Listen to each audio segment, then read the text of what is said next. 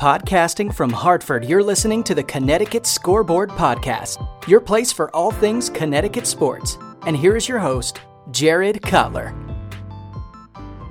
UConn's coming off an 81-53 win over Marquette.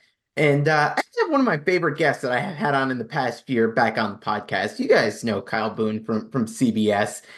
He was one of my favorites heading into the weekend, but then I listened to the Eye on College Basketball podcast on Friday. And not only did he look over Dan Hurley for Coach of the Year, but he took Marquette when it came to the picks there. So I wanted to give him an opportunity, come on the podcast, clear some things up, and see if he wants to atone for some of these words. So Kyle, welcome to the podcast. Hey, thanks for having me back. I am so sorry to UConn fans everywhere. I'm sorry to Dan Hurley. I'm sorry to Dan Hurley's family. I'm sorry to all of the hairs that are still hanging around on Dan Hurley's head. I am just sorry to Huskies faithful everywhere because I messed up. I was wrong. You don't fade the UConn Huskies against Marquette at home in the XL Center. You don't fade the UConn Huskies, period, apparently. I can't do it anymore. I tried to go full heel, and I lasted about 12 hours. It didn't feel good. I think I'm back on the UConn bandwagon. There we go. I mean, you were the guy leading the charge for our guy Andre Jackson last year. You're on the caravan fully. So we're glad to have you back. And let's talk about what you saw on Saturday a little bit. I mean, going into this game, I mean, you did have some valid points. Marquette had been playing really well. Tyler Kolek looking back like the player we saw earlier in the year and in what we saw last year. What do you think UConn did that gave this Marquette team so much trouble? Well, I think it was centered primarily around how they handled Kolek. I mean, they took the ball out of his hands. They forced him into passing to teammates and to making mistakes. And he hasn't done that very much over the last month, at least coming into Saturday. You look at some of the metrics and some of the production stats, basically coming into Saturday, I think there was a fairly strong case to be made that Tyler Kolek was not just like the best player in the Big East, but like the best player in college basketball for the last month. And the numbers, you could kind of look at it and make a case for that. And Marquette was playing, like a top 5 team during that stretch as well. So it's really impressive what UConn was able to do. I mean, they took the ball out of Kolek's hands. He really struggled making decisions with the ball in his hands. He really struggled shooting the ball when he did get the ball off. Donovan Clingan is just such a force defensively on the interior for UConn that when he's on the floor and able to stay out of foul trouble, as we saw on Saturday, I mean, this team just goes to new heights. And it's not just that UConn's offense is fantastic. I think that's something we've come to expect under Dan Hurley, but I mean the defense has been not just above average, like it's been elite for the majority of the last month. And when you have an elite offense that you can marry with an elite defense, the way UConn is playing on both ends right now, I mean, it's just like who's beating this team in the NCAA tournament? Like maybe it happens. It's just like it's really hard to see. When you talk about these different matchups and what UConn did so well in terms of shutting Tyler Kolek down, I think heading into this game, there's a lot of eyes on that matchup between Tyler Kolek and Tristan Newton. The 2 point guards, both guys in discussion for Big East Player of the Year. I mean, Tristan ends up with 15 points, 8 boards, 8 assists. What impressed you about what he was able to do out there on the game on Saturday? Yeah, him and Stephon Castle both. I mean, I know Castle statistically didn't have a good game, but the way they play, I think, is really impressive. And it kind of embodies the way that Dan Hurley goes about his business, which is like he never feels rushed. He never feels like he's trying to force the action. He lets the game come to him. And he likes to take it to whoever he is defending. And Newton does a great job of being kind of a persistent pain in the rear on defense at the point of attack. He's really good about kind of forcing whoever he is defending to pass off or to make silly decisions. And we saw that on Saturday time and again. Newton was like in the right place at the right time. And it wasn't just hey, I was in a fortuitous spot. I was fortunate to be here. It was, hey, I'm making the play here. I'm going to decide the game type of stuff. And that's what you expect from Tristan Newton, who, yeah, I think has a realistic case to win Big East Player of the Year. So to me, like on Saturday, that really stood out. Statistically, he was really good as well. Eight assists, I thought, really stood out because, yeah, we know he can score. We know he can play defense, but when he's getting his teammates involved, and really kind of playing quarterback for this UConn team, it takes the pressure off Stephon Castle a little bit. I think it frees up kind of Newton to play his game that he's more natural and more confident playing, which is, you know, the facilitator who he can be a scorer when you need, but he loves to get his teammates involved, and I think a lot of his teammates kind of feed off that energy. When you look at the rest of this roster, not only just looking at the game against Marquette, but from the season as a whole, who else impresses you on this roster? Oh shoot! I mean, like this is low hanging fruit, but the Stephon Castle is fantastic, and again, wasn't great production wise on Saturday. Ended up with 3 points, 3 assists, 0 of 5 shooting from 2 point range. He just had 1 3-pointer, but the way that Castle has blossomed, you know, over the last 6 weeks or so has been really impressive to me. And again, he never feels like he's rushed. It almost feels like he's moving in slow motion. But just, I mean, if you're going to do like a first team all confidence team in college basketball, Stephon Castle like has to be the leading candidate to be placed on that list. And he always just feels like he exudes confidence. You know, he can get to his spots whenever he wants. He can get downhill whenever he wants. And, you know, over the last month or so, he's taken over some games. And I think that's really what has impressed me most is you have Tristan Newton, who could be the Big East Player of the Year. You have Donovan Clingan, who I think is maybe the best defensive player in college basketball. And oh, by the way, Stephon Castle is also on this team, a former 5-star recruit who you know could be a top 5 pick in the NBA draft. And has really blossomed over the last month and really has shown an ability to take over games. Like, it's just kind of not fair, you know? And that's what makes this team so exciting. And you go back, you know, a few years ago, like when, you know, for example, Kentucky had kind of the platoon system. It's like, oh my gosh, they're bringing him McDonald's All-American off the bench. Like, how is this even fair? And like, Stephon Castle's not coming off the bench, but he's not necessarily relied on, you know, like in the same way that guys with his pedigree are typically relied on. And so they can come at you in waves, and maybe UConn doesn't have the most impressive starts, and maybe that's why I picked Marquette over UConn, which, hand up, that was stupid. But they come at you in waves, and they come at you, you know, on defense with intensity. They can come at you with depth, and so many different guys can beat you. And throughout the game, as games wear on, UConn tends to get better and better, and we've seen that throughout the year.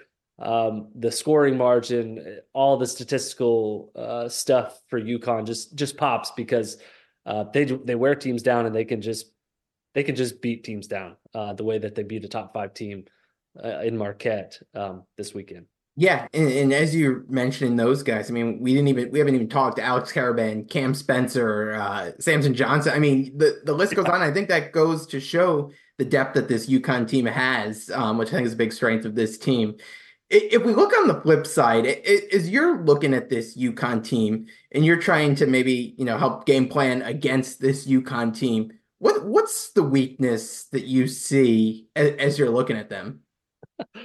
Oh, it's tough. I mean, there's a reason that, you know, they have 2 losses on the season. I mean, good luck. I mean, if you're going to try and beat UConn, I think you have to try and get Donovan Clingan in foul trouble. That's like first and foremost on I think the priority list. When Clingan is on the bench and when he's in foul trouble and when he sits for extended periods, UConn feels a little bit mortal. When he's on the floor and he's doing his thing defensively, roaming and protecting the rim, finishing lobs and doing Donovan Clingan things just generally, UConn is a force. He's not a guy who's putting up 20 points, 10 rebounds every single night, but the impact that he makes defensively, look at, you know, Evan Maya's stats and the on-off splits with him on the floor is insane. Like he is, I think you could actually make a case for him being like the national player of the year.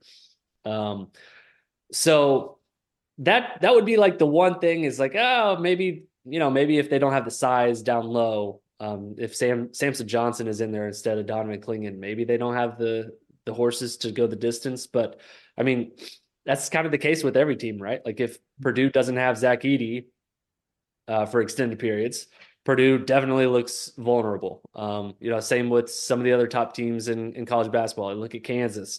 If Hunter Dickinson's on the bench and in foul trouble, you have a good chance to beat that Kansas team. So yeah, I don't know. I mean, like my answer is a roundabout way. Like I don't really have an answer, and I don't think many other teams have an answer either. I'm all in on UConn. I'm a Huskies hype boy for life, and I will never turn heel again.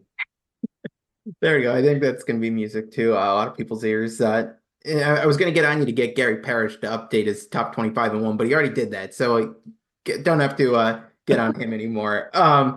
As you look, and I love the report card columns you put out on Sundays. As you've been looking at this national picture of the teams out there, who out there do you see competing with this UConn team? As you're looking towards March, you see the bracket come out. Who's a team or two that if you're UConn, maybe gives you a little bit of pause or some hesitation?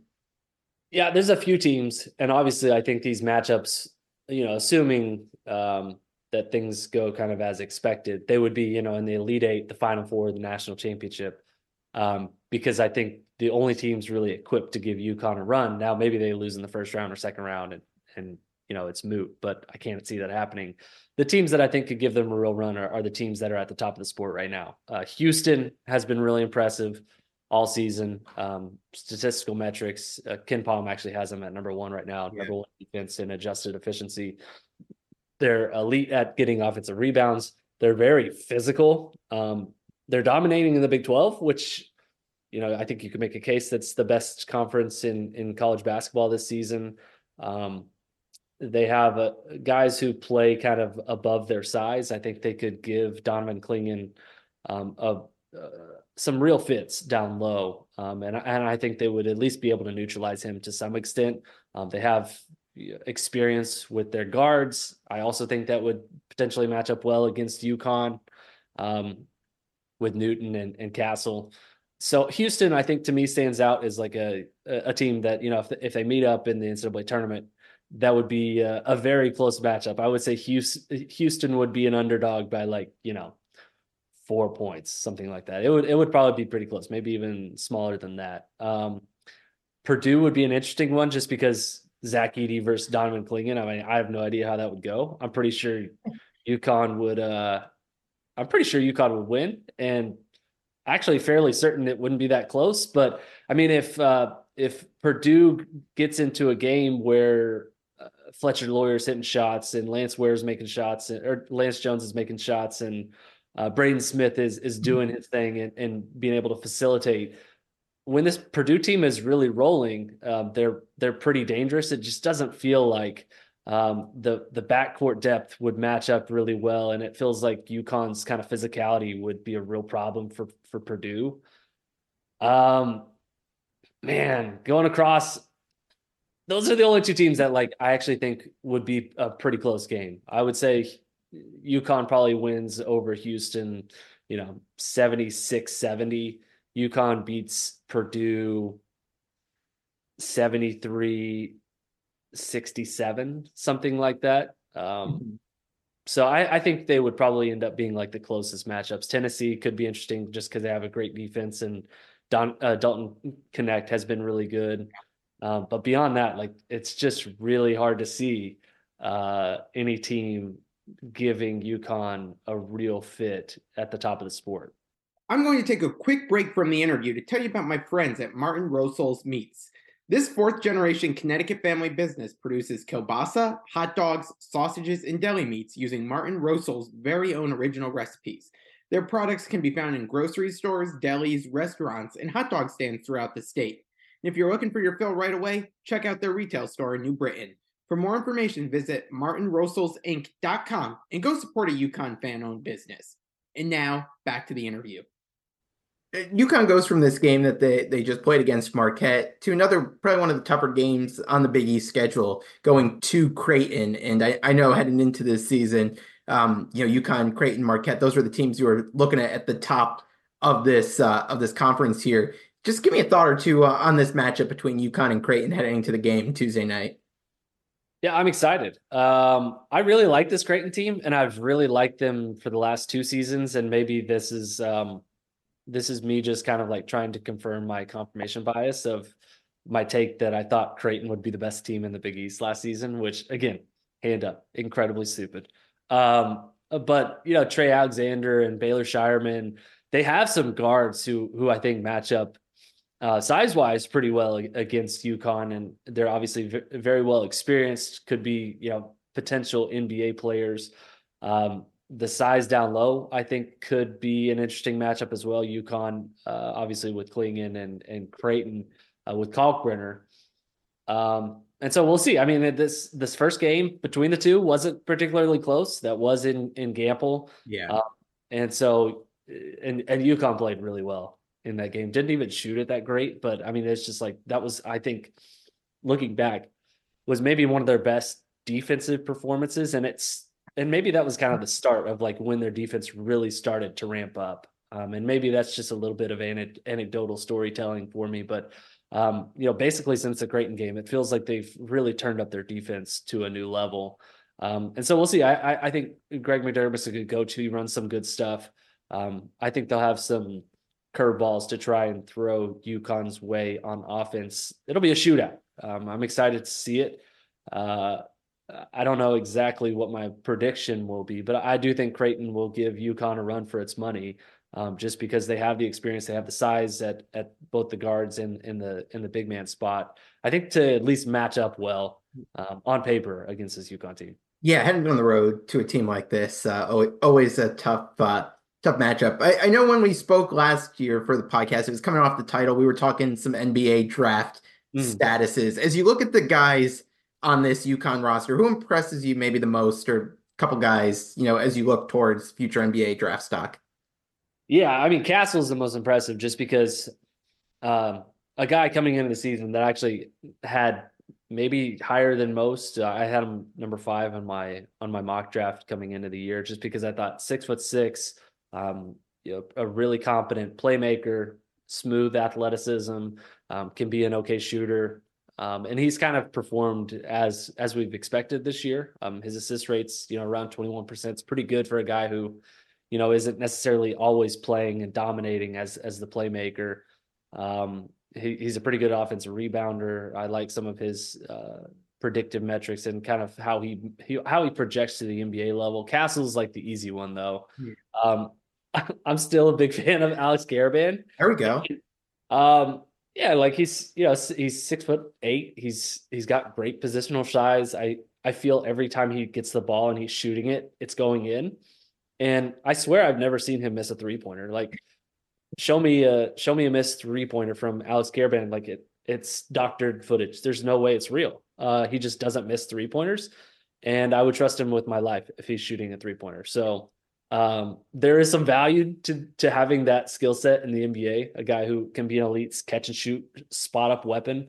I think there's a role for him in the NBA as well. And then Donovan Klingon, obviously, probably the guy who I think people are most excited about as an NBA prospect from this UConn team. Maybe it's Castle. I think it's Castle for me personally, but I know people are really high on Donovan Klingon. He's just a dominant interior defender. And there is, his block rate this season, top 10 in college basketball, offensive rebounding rate, top 10 in college basketball. I feel like he's added to his game on offense, and just on the interior, for a really good defense, he has been pretty consistently the best defensive playmaker on this team. So, the sky's the limit for him. I think he'll end up being like a lottery pick, maybe top 10. And that's a lot of NBA talent on one roster. And I think you could make a case there's several other players who will play in the NBA in the future that are still on this team as well. I was just gonna say, any love for like the older guys, like a Tristan Newton or a Cam Spencer. Yeah, I was gonna mention Cam Spencer. I think people maybe put him in like a bucket of like okay, well, he's an older guy. He's maybe a late developer, late bloomer. He's always been a really good producer, but um, in his role at UConn, like how do you not be productive? And he has been productive. So I don't know. Like I actually think he could be a guy who ends up making a sneaky impact in the NBA. He's 6'4", which is pretty good frame for a guy who I think is going to be kind of a combo guard in the NBA. He's a dead eye shooter. He's someone who can create his own offense. He plays, again, going back to the Stephon Castle comment earlier about first team all irrational confidence. Like he's the MVP of that team. Clearly, like he actually may be the most fun player to watch in college basketball this season. And God, I hope we get an NCAA tournament run from this UConn team and Cam Spencer is healthy the entire time, because holy Lord, the memes and the viral videos from Cam Spencer alone, just trolling people is going to be tremendous content, and I'm here for it. Like it's got to take some guts from a guy of his size and stature to be trash talking Armando Bacot at the Garden, right? Like that doesn't just come to anyone. No, it's incredible. It's incredible. And oh my gosh, I swear if Marquette and UConn end up playing again, like I don't even know if they would be able to match up in the NCAA tournament, but they play again in the Big East tournament. Like, oh, that's gonna be must watch TV. It's just like he can find someone to troll in any given matchup. If you have the confidence to taunt Armando Bacot and then also taunt Tyler Kolek, like yeah, you've got some stones. Shout out to Cam Spencer. He's fantastic. We got to add that to the NBA draft report. Absolutely. There. Like that's a very underrated factor. You need a guy like that on the team. Kyle, I'll wrap with this one, and it kind of goes back to what we started at the beginning. Dan Hurley, Coach of the Year. Oh, I think I'll bend the knee. I think you have to go Dan Hurley as Coach of the Year right now. We're coming off a Sunday in which Purdue lost on the road at Ohio State. Yeah, Ohio State's been not very good this season. They just fired their coach. Weird circumstances surrounding this game, obviously. They have an interim coach take over, and maybe Ohio State's motivated to win one for Holtman, or maybe they're motivated to win one for the new head coach, at least in the interim. Yeah. They're playing in Columbus, so a lot of factors going into this one why Purdue may have lost. But I think look at kind of the comparison between Purdue and UConn. It's razor thin. They're both really good teams. I think clearly the two top teams in college basketball. I thought Matt Painter deserved Coach of the Year. If we were voting earlier this week, coming into this weekend, I think it's probably Hurley right now. UConn is now probably, at least I talked to Palm earlier today. Jerry Palm has UConn as the projected number 1 overall seed in his bracket, which is probably coming as an update on Monday. Purdue is moving down to the number 2 overall team, still a number 1 seed. Mm-hmm. UConn is going to be the number 1 team in college basketball in the AP rankings update again on Monday. That has been the case for several weeks now. So yeah, I mean, I could make a case for Matt Painter, but yeah, I'll capitulate here. I think you got to go Dan Hurley, Coach of the Year, and I'd be there's going to take probably a lot of evidence for me to try and to overturn that, because I think what Dan Hurley's done this season for this UConn team, like no one is quite in the same level of a level of special that he's done this season with UConn. Well, Kyle, you have fully redeemed yourself to UConn fans. I give you all the props for coming on here, owning up to it. You've been a good sport about it, and it made things whole here. So thank you. That's on me. That's on me. You go heel, and sometimes you just know you have to come back home. And I told you I felt like people were starting to get on my scent a little bit. It's like, okay, Kyle Boone's actually kind of a UConn homer. So I needed to try and switch it up. I really thought Marquette could give UConn a run. That's on me. That was stupid. We're back in the UConn. It's full steam ahead here. Looking forward to how the rest of the season unfolds. There you go. Well, Kyle, I really appreciate you coming on, having some fun with this, and we'll talk soon as the season goes along. So thanks so much. All right, man. Appreciate you having me on. Anytime. Thanks for listening to the Connecticut Scoreboard Podcast with Jared Cutler. If you like the show and want to know more, check out the podcast on Twitter at CT Scoreboard Pod, the host at Jared Cutler, and find us on Facebook at the Connecticut Scoreboard Podcast. Finally, if you enjoy what you're listening to, rate and review us on iTunes. Thanks again for listening.